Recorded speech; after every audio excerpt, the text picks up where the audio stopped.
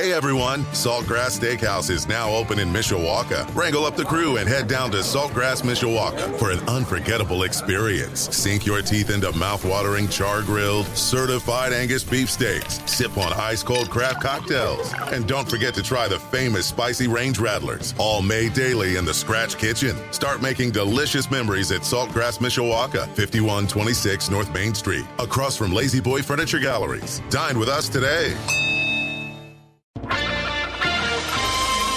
This is Community Update on Sports Radio 960 AM, WSBT. Good morning, I'm John Hoffman. A warning this week to families that use Abbott baby formula.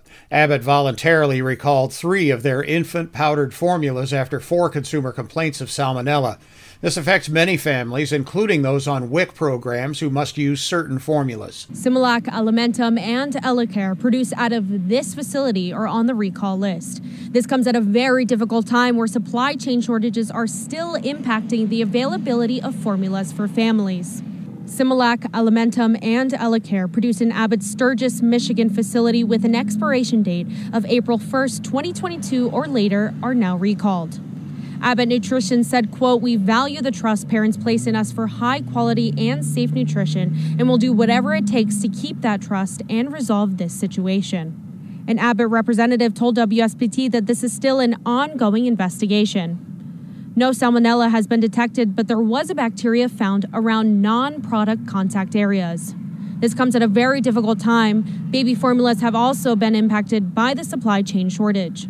Also, too, the other problem we've been seeing with all of this, due to all the supply chain issues that have been happening, that formula in general can be in limited supply in the grocery store. So this actually caused even more of a hardship for people to find formulas when this happened. Abbott is now increasing production at an FDA-approved facility to meet demand for baby formula made more acute by the recall and shortage. In Michigan, Abbott is one of the main formulas used by families on the Women, Infants, and Children, or WIC program. At our agency, it's the recalled formulas are the most widely used formulas among our infants.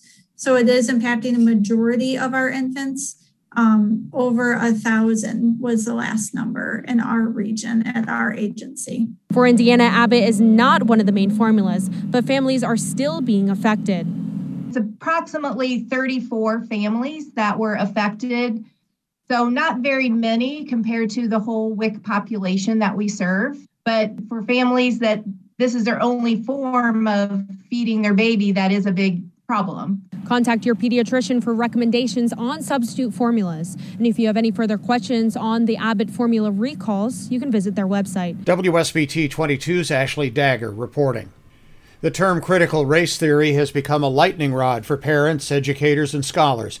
Bills intended to prevent teaching CRT have spread across the nation, many attempting to target concepts they think are part of the curriculum. Until recently, CRT was a term that was mainly confined to legal scholars, unfamiliar to most. The framework dates to the late 1970s, but in the past year, it's come to the forefront of public school curriculum. Experts say that it's become a catch-all term synonymous with teaching history. Critical race theory. The founders define it as looking at the role of race and how it's influenced modern-day institutions. It also pulls concepts from sociologists and literary analysts.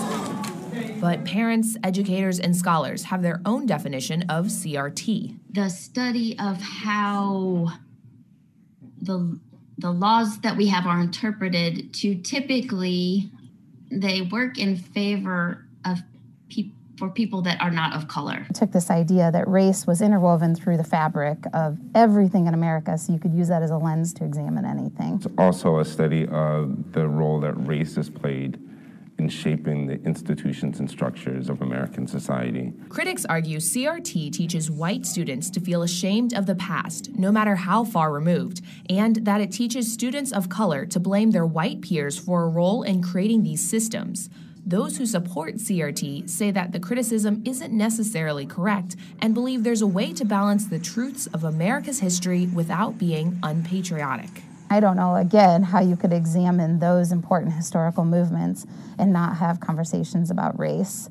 I think where, again, the confusion comes is race versus racism. An example of a CRT topic is redlining, the term used to describe when banks refuse to offer mortgages to Black people who were viewed as high-risk investments.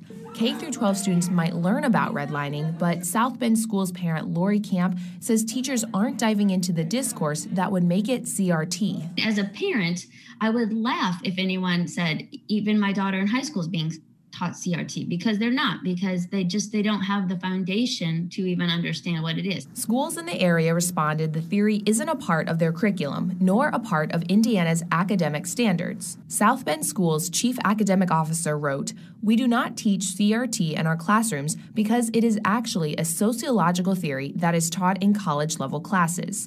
We directly teach subjects that deal with racism, such as slavery and the civil rights movement." The superintendent for Concord Community Schools said, quote, "Concord recognizes and embraces the diversity within our community, and we believe this diversity is core to our strength as a community and school district.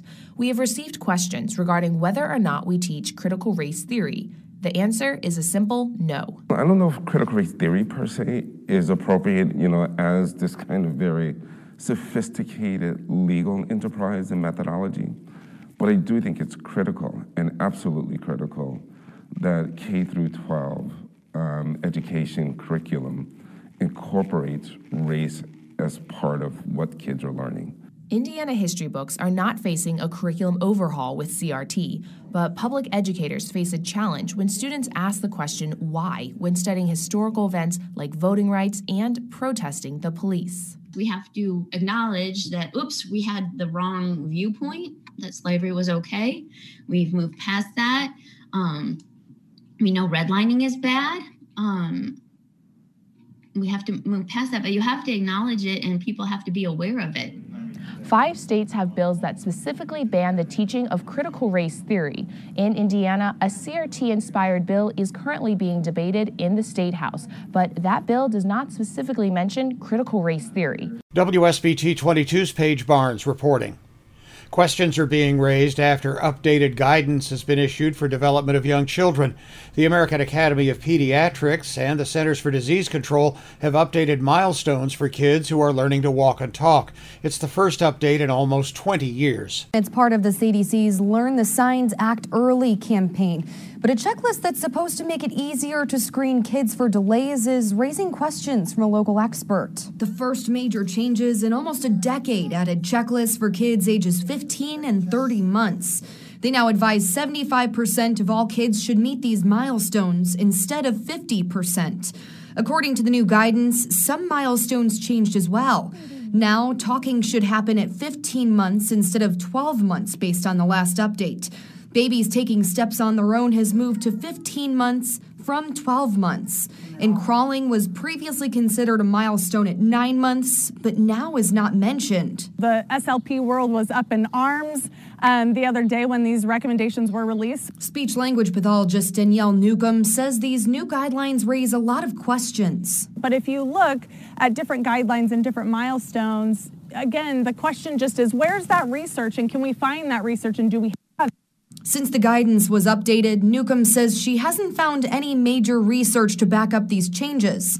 She's concerned that moving some of the milestones later could make early identification of problems harder. That age of acquisition shifting later might result in it being more difficult for us to identify these kids earlier and get them the services that they need earlier. Newcomb stresses that you know better than anyone else if your child is behind and says that early intervention is key. Have dialogue with your pediatrician so that you can, if there are concerns and there is something that warrants services, we can get that child in sooner rather than later. So trust your gut. The American Speech Language Hearing Association released a statement today expressing concern to the CDC. It says it'll be conducting a review to make sure those milestones are evidence-based. WSBT 22's Erica Finke reporting. A heated debate this past week over a project to help homeless veterans. Mishawaka leaders heard from neighbors and organizers of the proposed Troop Town. The Tiny Homes project is now considering returning to its original planned location across Jefferson next to the VFW. That was actually the original plan when this all began, but that was too costly due to demolition costs, so they chose property across the street. Neighbors and organizers of the proposed Trooptown project in Mishawaka at odds tonight. Well, see, you're getting upset about it, but we don't know this. Excuse me, guys. If we could just, as I go back to my original comment, if we could just... Yes. Mary Sisti lives on the north side of Jefferson Boulevard across from the VFW. It's where Trooptown was considering building since it was less expensive to develop. Since she and other neighbors have first voiced their concerns, Trooptown is considering going back across the street to its original location. But that's upsetting neighbors on the south side of the street. For the long term. And if we're going to see Mishawaka Trooptown succeed for the long term, we're going to need the support of the community, local government, state government, and federal government. In order for us to get that support, we're going to need to bring members and guests to come stay at Trooptown who are motivated to succeed. John Ledoux, a member of Trooptown, tried to address neighbors' concerns about the potential move. It seems to me like the main concern is what kind of people are we going to have living over here if this is successful? And I think on that point, all of our interests are aligned. Ledoux says his team is continuously trying to convince residents that their program is structured. As they develop the framework, Trooptown has outlined how they'll vet their residents, rules and bylaws, and how they'll enforce evictions. And there's concern about who are these people? Are they going to cause us trouble? Is it going to be a problem? It would make no sense for us as board members to select people who are going to be a problem. No decisions were made at tonight's meeting. The Common Council is expected to decide next month if Trooptown should go back to its original location that's already been zoned or consider rezoning the land on the north side of Jefferson. WSBT 22's Paige Barnes reporting. More than 450 people took steps literally last weekend to raise awareness about poverty in South Bend. St. Margaret's House wants to share the struggle of nearly 80% of their guests, who, regardless of the weather conditions, have to walk to receive a hot meal or life-changing support. St. Margaret's House is a place for people that have no house or no money or no food.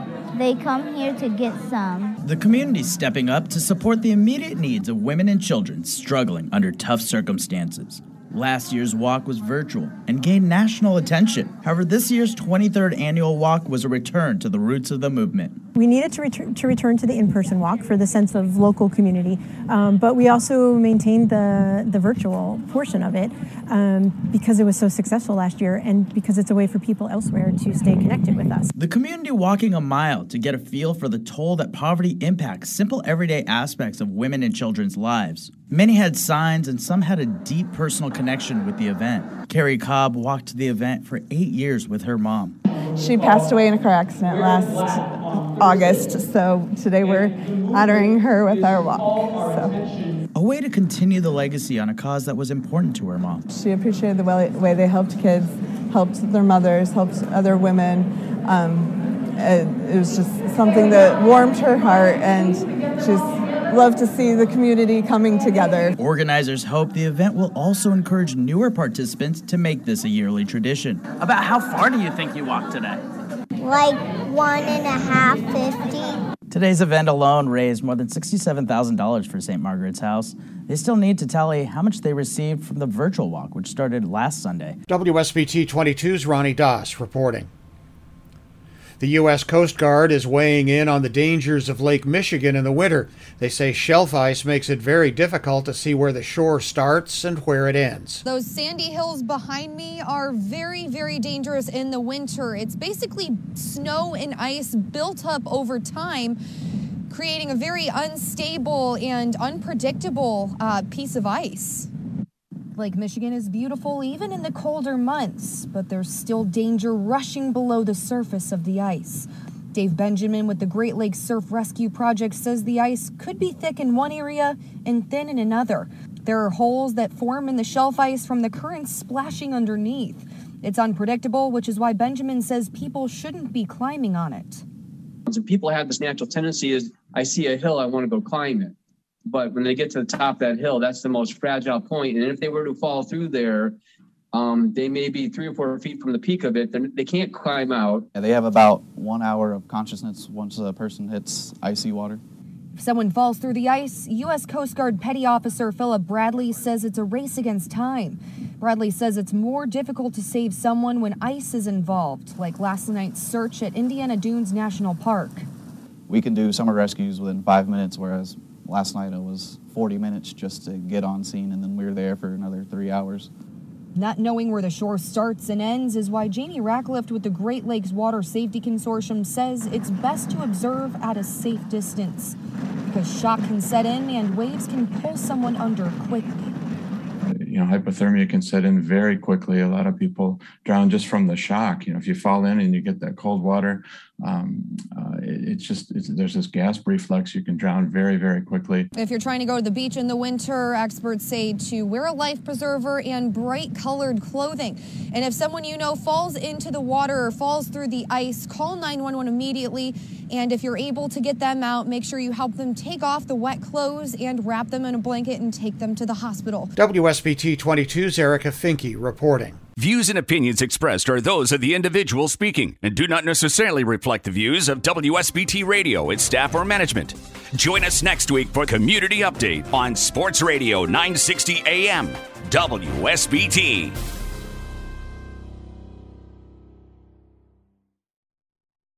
Hey everyone, Saltgrass Steakhouse is now open in Mishawaka. Wrangle up the crew and head down to Saltgrass Mishawaka for an unforgettable experience. Sink your teeth into mouth-watering char-grilled, certified Angus beef steaks. Sip on ice-cold craft cocktails. And don't forget to try the famous spicy range rattlers, all made daily in the Scratch Kitchen. Start making delicious memories at Saltgrass Mishawaka, 5126 North Main Street, across from Lazy Boy Furniture Galleries. Dine with us today.